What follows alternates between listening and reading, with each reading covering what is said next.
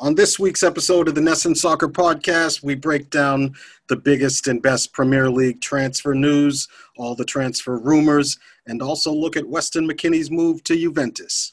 1, 2, 3, 4.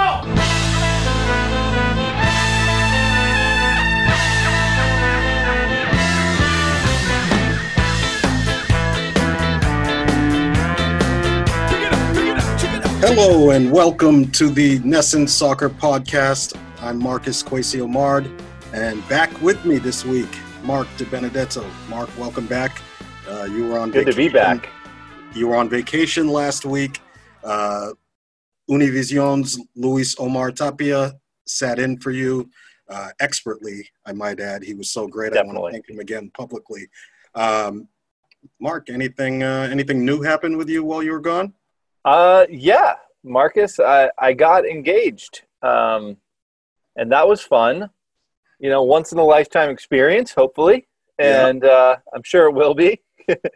But yeah, very special, and it was an exciting week for me. And I also really enjoyed your podcast, and how you guys broke down the Messi rumors to date back last week. But yeah. Yeah, I didn't want to upstage your big day, but I know I teased it a few days early, said something big was coming. And then you one-upped me, so classic. Congratulations to you and your Thank brother D. Wishing you guys a lifetime of love and happiness. Wow, thank you. You're very welcome.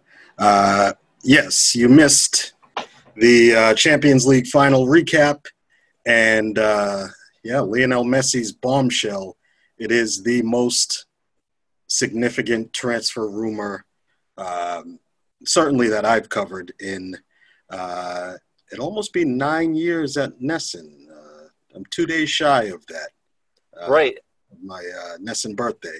But this is the big one. It's like all the training and the sifting through rumors day in, day out has led up to this. So, do you think it's bigger than Ronaldo? It is. I think it is. But yes. like, how close, I guess, do you think Ronaldo's transfer is to Messi if he were to transfer away?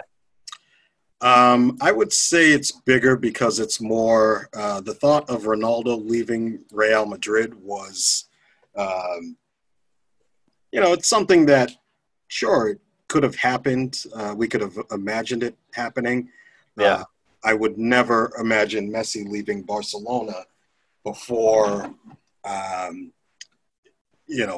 he's ready to return to Argentina and play a season at Newell's Old Boys.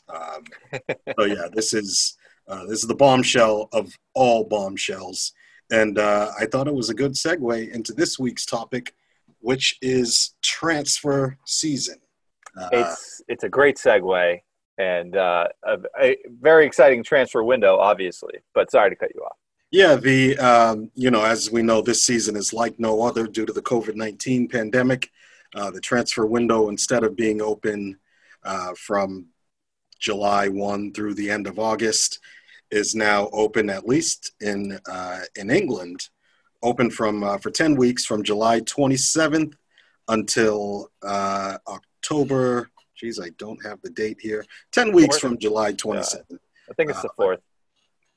Yeah, so there's still about another month left in it, and it's really odd timing, certainly as far as our podcasts go, because we're in one of these periods where things can change in a matter of days, in a matter of hours, and, there's so much smoke in the air.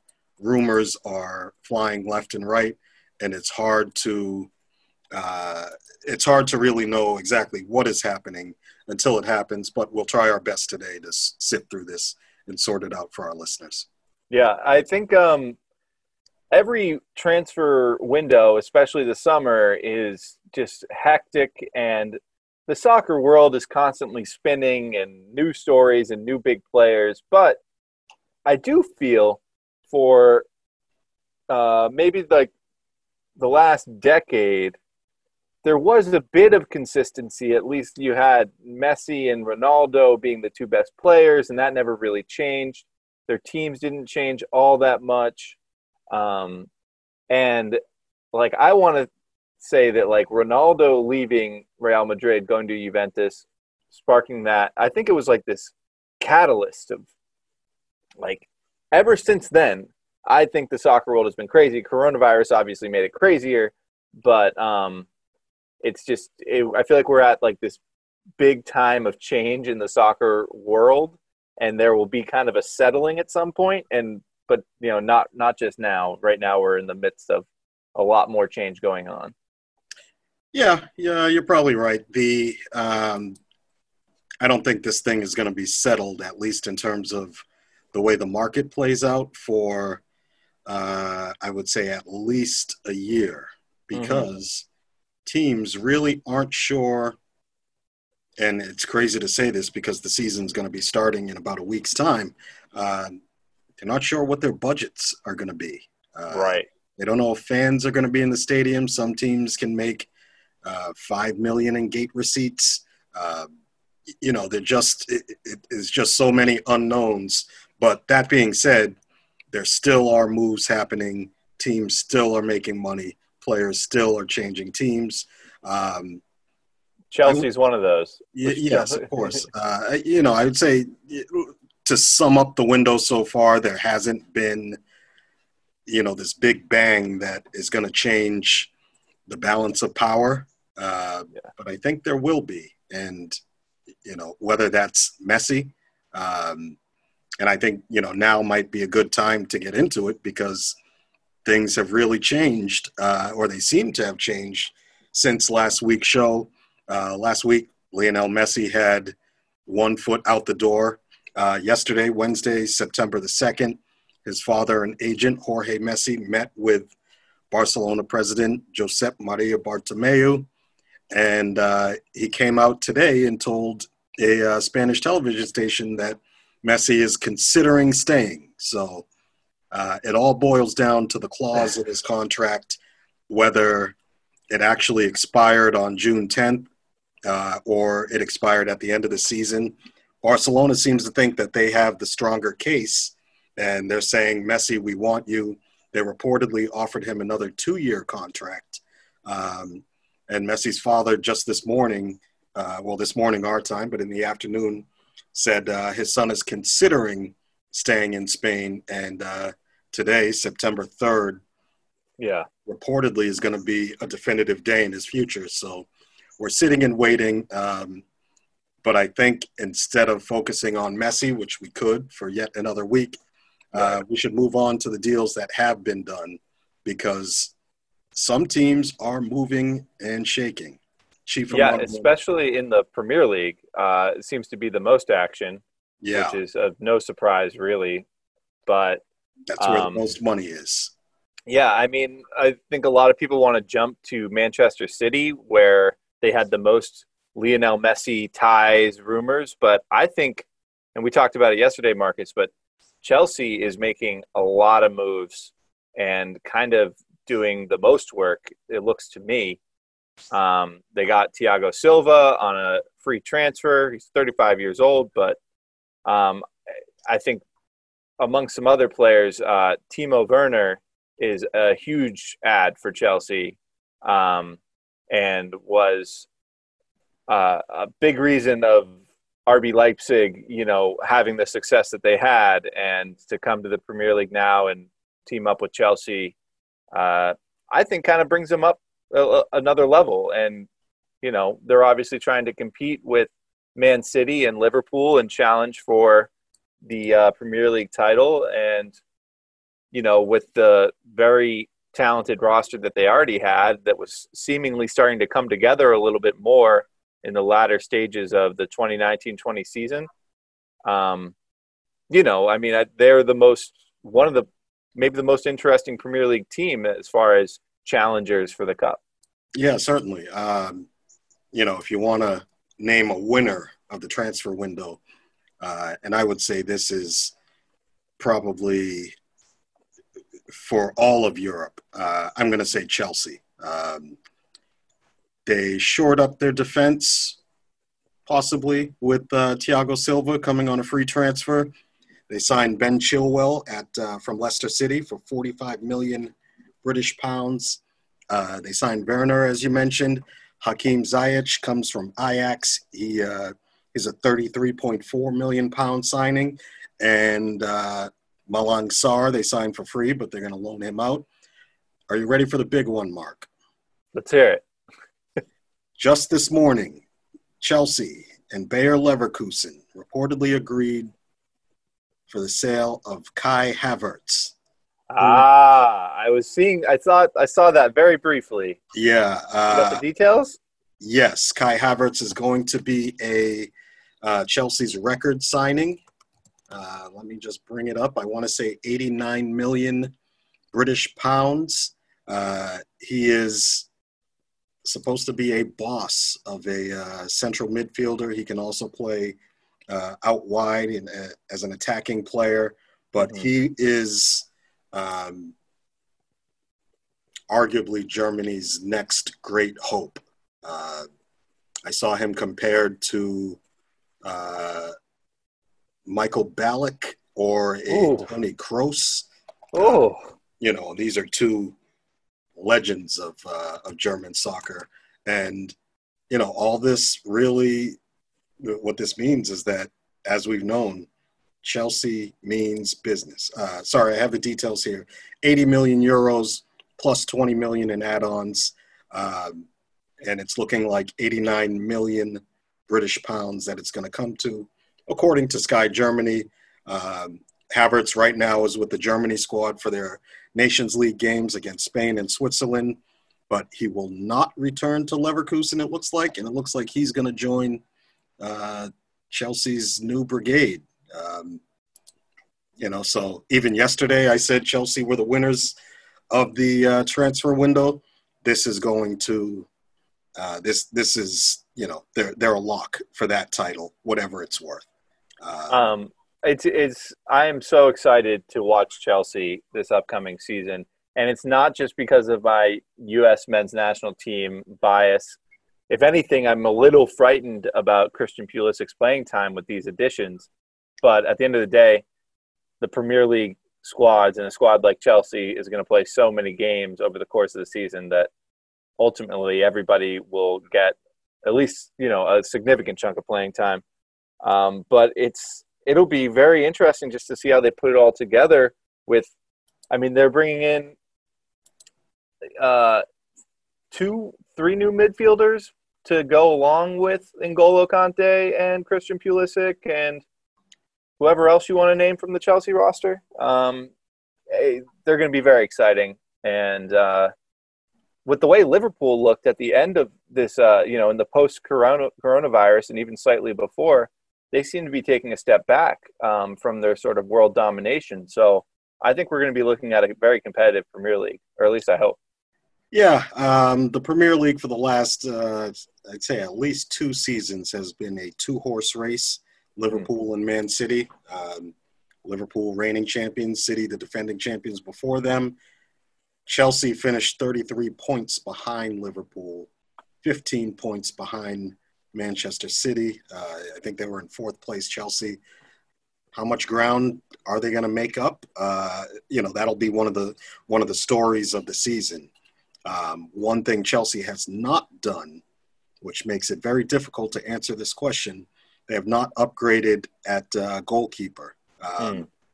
Their goalkeeper, Kepa, I'm not even going to pronounce his last name because I will just butcher it. Kepa, Coach Kepa, let's call it, because he picks himself. It looked like Chelsea were trying to sell him anywhere and everywhere to raise funds this summer. But I think he's decided, or I read just yesterday, he's decided to stay and fight for his place. He certainly looked like a liability at times last season. Will all these signings in front of him be good enough to make up that 33-point gap on Liverpool? Probably not. Make up that 15-point gap on City? Maybe. Well, it's the makings of a start of maybe like a 2-year journey to challenge to really be challenging for the Premier League title. Obviously, to jump from where Chelsea finished to, leapfrogging Liverpool would be a pretty massive improvement, and probably would, like I said, have a lot to do with, or as much to do with, Liverpool stepping back as Chelsea stepping forward. So I don't expect it to necessarily happen this year, but I expect them to be extremely fun to watch this year and kind of a great team to be keeping up with and following over the next couple of years as they kind of grow. Because all these players are pretty young. I mean, with the exception of Thiago Silva, young and talented roster, a lot to be excited about. Yeah, but we've spent a lot of time on Chelsea already, Marcus. Yeah. Just last thing to note about Chelsea, they're spending all this money because of the transfer ban. They were banned. Right. I think they had a 2-year ban that was reduced to 1. So they sat on all of last summer's money, rolled it into this summer, and look what they're doing with it. But of course, titles are not won on paper. You don't win anything in the transfer market. I'm going to say this team is still too young. Frank Lampard, the coach, too unproven, and it will remain a 2-horse race in the Premier League. Or if there is a third team, it will not be Chelsea. Mm-hmm. Moving on to the real horses, Manchester City. Manchester City, they finished 18 points behind Liverpool, and talk about a dud of a title defense. Manchester City really failed to replace Vincent Kompany. They struggled with their defending. They lost to teams they shouldn't have lost. So what have they gone out and done? They signed Nathan Ake from Bournemouth for $40 million. Signed a winger, Ferran Torres from Valencia. He's a young Spanish hotshot to replace the departing Leroy Sané. They also lost David Silva, which could cause problems because he was so influential and so important to how they play and just a stabilizing force in their dressing room. So it'll be interesting, but the odds makers have Manchester City. This is before they started spending. They were the favorites to win the title, at least back in late July, early August. So I don't know. Do you think they can reclaim the title? Ferran Torres is a very interesting signing to me. I don't know if they can claim the title, but Torres is a very young, as you said, young hotshot Spanish attacking midfielder. But this is a guy that has yet to even appear for the Spanish national team. But he's only 20 years old, and it's sort of the situation where maybe Man City is getting this guy at the exact right time, and he can come in and kind of be an attacking lift for Manchester City, and to kind of maybe get on par with Liverpool's attacking prowess. But it's a long climb to catch Liverpool still, obviously. It's just I can't decide with the way the season ended. A lot of people, and we have referenced how Liverpool was not at the top of its game as coronavirus hit. And then in the return, once again, really was not at the top of their game.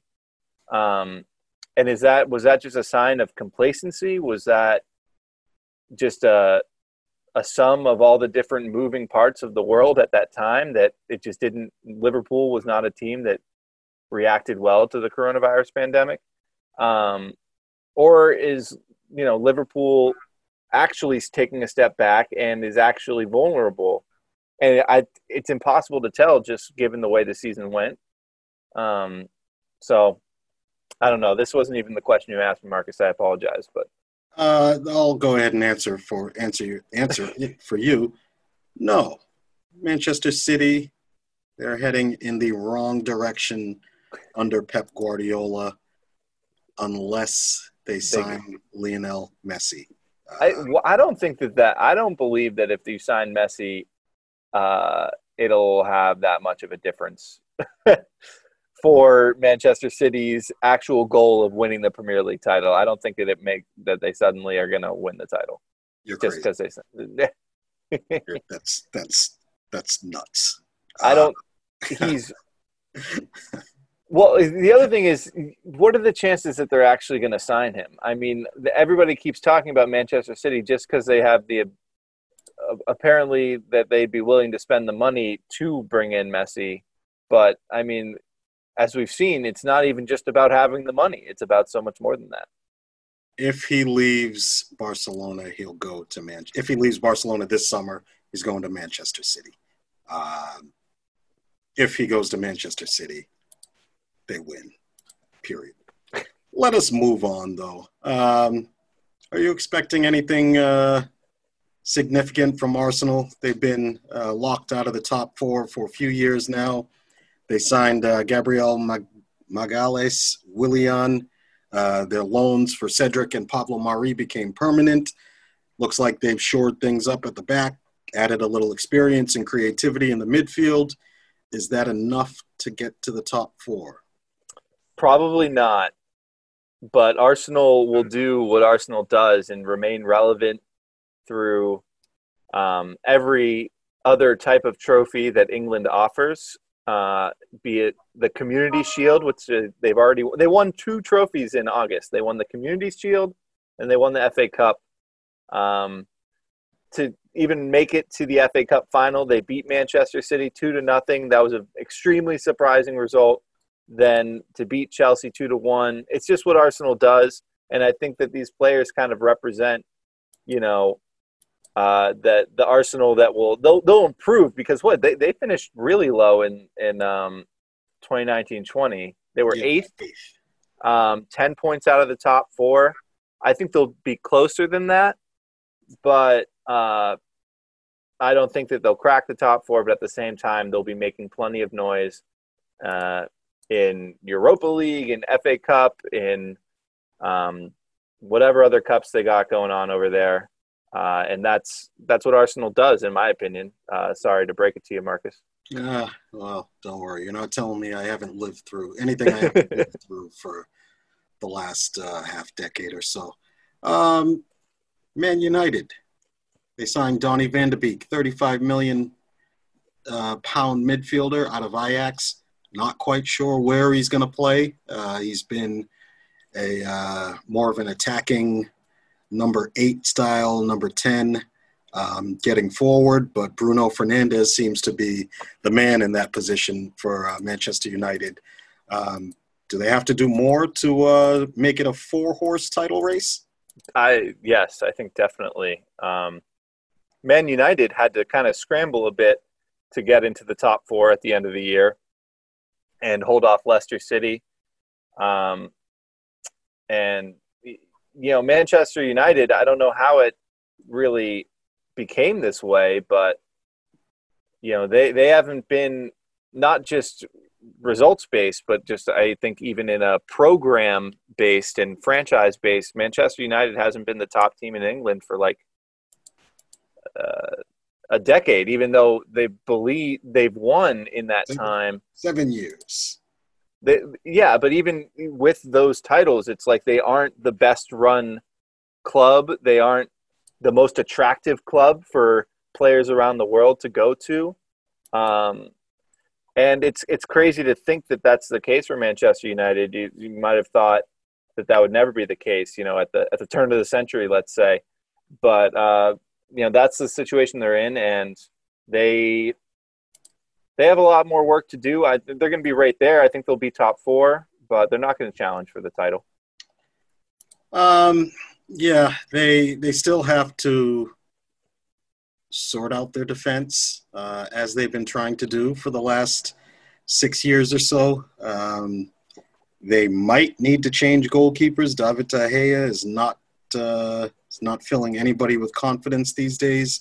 Dean Henderson is coming back from Sheffield Wednesday, where he stood out on loan, signed a new contract, but playing for Manchester United is a different animal. I'm counting them out of title contention. I still think they need another top-line striker. Not quite there yet, but the midfield doesn't look half bad. Liverpool, speaking of title contention. Liverpool. They've been quiet. They bought Konstantinos Tsimikas, an 11.7 million pound signing.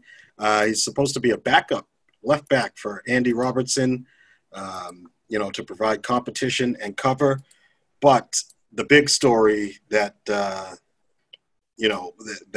they're talking about at Liverpool is Thiago Alcantara. I've written about this. Is he coming? Is he not coming? Liverpool officially has not bid for him. Bayern Munich is willing to sell him for roughly 30 million. Liverpool doesn't want to pay that much, but they could raise funds by selling Gini Wijnaldum to Barcelona. He's Ronald Koeman's top pick. I'm not quite sure if, I'm not sold on that being necessarily an upgrade because of the physical intensity required of Jurgen Klopp's midfield. His midfielders aren't necessarily playmakers. So unless they're planning on changing the whole pattern of play where the chances are coming through the middle as opposed to out wide or their front three, it's tough to see how Thiago would be an upgrade despite everything he's won. And I know he played for Bayern. He pressed at Bayern, but he doesn't seem to be that robust type of midfielder that Jurgen Klopp likes. Yeah, I think Liverpool is doing just some tinkering and, shoring up like backup left backs and things of that nature. But, I mean, you look at their roster, Virgil van Dijk, 29, Sadio Mane, 28, Mohamed Salah, 28, Trent Alexander-Arnold is a young star, but they should be completely fine, I think, going into this coming campaign to maintain their, place atop England, certainly, and then definitely, I think, challenge for the Champions League title and have as good of a chance as anybody. But we talked about it on our last podcast 2 weeks ago, Marcus, how Barcelona, after their 2015 treble, let things slip and did not do enough to bring in young, fresh talent to support the older players as they aged into their early 30s. And it can happen so quickly. So I think Liverpool's okay right now to do tinkering, but I think as early as the January transfer window, if there's any opportunities there, but then certainly next summer to really start making changes again. And, maybe cut away from a player like Mo Salah when he still has a year of a really high level, if it means bringing in young, fresh talent that you can then, that Jurgen Klopp can continue to, mold and bring into the Liverpool way as he has done, as he did with his current roster right now. So it's just like right before the time to adjust. And I think if we see Liverpool not adjusting in a year from now, that will be a red flag. Right now, I think everything's fine. Yeah, as hard as it is to reach the top, it's so much harder to stay on top. Yeah. Because, you have the whole league gunning for you. And also complacency sets in. Things can get a little stale. And I think Barcelona's maybe a good example for how if you let things stay stale for too long, instead of transitioning over 2 to 4 years, you're going to have to end up trying to blow the whole thing up, which can cause, a decade's worth of problems. So right. It'll be interesting to watch, what Liverpool does to keep their throne, because everybody else is coming, particularly Chelsea. Mark, is there anyone else in the Premier League? Are there any other moves? There's only one that I can think of that might really shake things up. I know you. I have nobody. I know you want to mention him. I think it's unfortunately, as sad as it is, won't make any difference in where he's going. But go for it. This is James Rodriguez, World Cup 2014 superstar, Copa America superstar. What a time! At club level, for some reason, it just doesn't click. Yeah, it's, he's capable of reaching heights here and there, but he never sustains them. One of the most interesting players in that regard for me over the last few years is that, he has so much talent and he shows it and he plays with such passion for Colombia. But at Real Madrid, it didn't really work out for him, except for that one time when Carlo Ancelotti was his manager. Who was his manager at Everton? Is it Ancelotti? Oh. Yes, it is, yeah. So, this could we'll see. Move could be interesting because he is really a talented player. And I just think most coaches haven't been able to reach him on a day-to-day, week-to-week level, except for Ancelotti. So Everton finished 12th last season. I think James is going to bring them up into the top half. I think getting a spot in Europe through the league is probably too much for him because there's not enough talent surrounding him. Right. And that means no difference. Yeah. That's kind of James in a nutshell. When he's playing, when he's feeling the love, he can be one of the best players in the world. When he's not, he's not. So, yeah. Well, Marcus, we're running short on time, but I think we should just very quickly hit Juventus because they've had as big of an offseason as anybody. They have hired Pirlo as their new manager. Gonzalo Higuain is out. I think there could be a lot of people that are happy about that.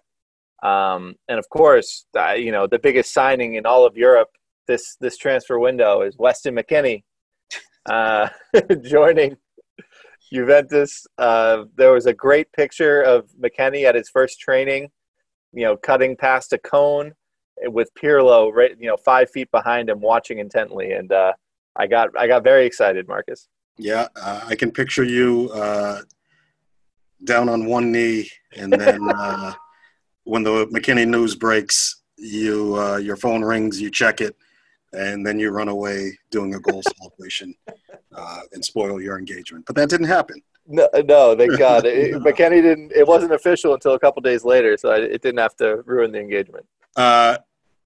It's a big bet that McKennie has made on himself.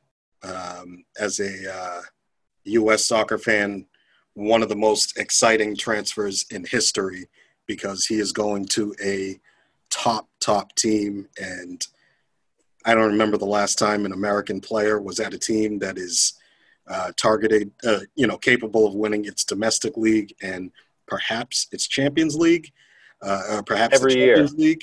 Every year, yeah. Yeah, it's a big bet on McKennie. He's only about 21, 22 years old. If it doesn't work out for him, there's many other clubs and there's many other opportunities out there. But I think he has what it takes to make it. He's shown that he can adapt, that he can adjust, and he's a good player. Yeah. That's all I can say. So I'm really excited for him. Best of luck. I think what's really exciting is it's obviously a lot of unknown because what's going to happen is whenever McKennie does get in the game, and, he's not going to be starting every week and, starting the Champions League semifinal or something like that. I mean, maybe, but, he'll play a lot. And I think we'll see him off the bench a good amount. But whenever he does get in the game, 90% of the time, 100% of the time, he'll be playing with the best players that he's ever played with in a team setting. And, we don't know really how well his game is going to transfer into that situation. I don't say that negatively. I say that with an excited I'm very excited to see how his game meshes with Cristiano Ronaldo and everybody else on Juventus. So it's very exciting. We had a couple more we wanted to get to, but we're kind of running out of time. They aren't as big of a deal as Juventus, that's for sure. So Marcus, this was fun. I was excited to be back. Next week we got another a big interview. We don't want to spoil it just yet, but be sure to tune in next week for another episode of the Nesson Soccer Podcast. And, you know, if you haven't already, follow along with the Nesson Soccer Podcast on iTunes and Spotify and at Nesson.com/podcast, where you can find every podcast in the Nesson Podcast Network. Marcus, you got anything else? No, it's good to have you back. Congrats on your engagement.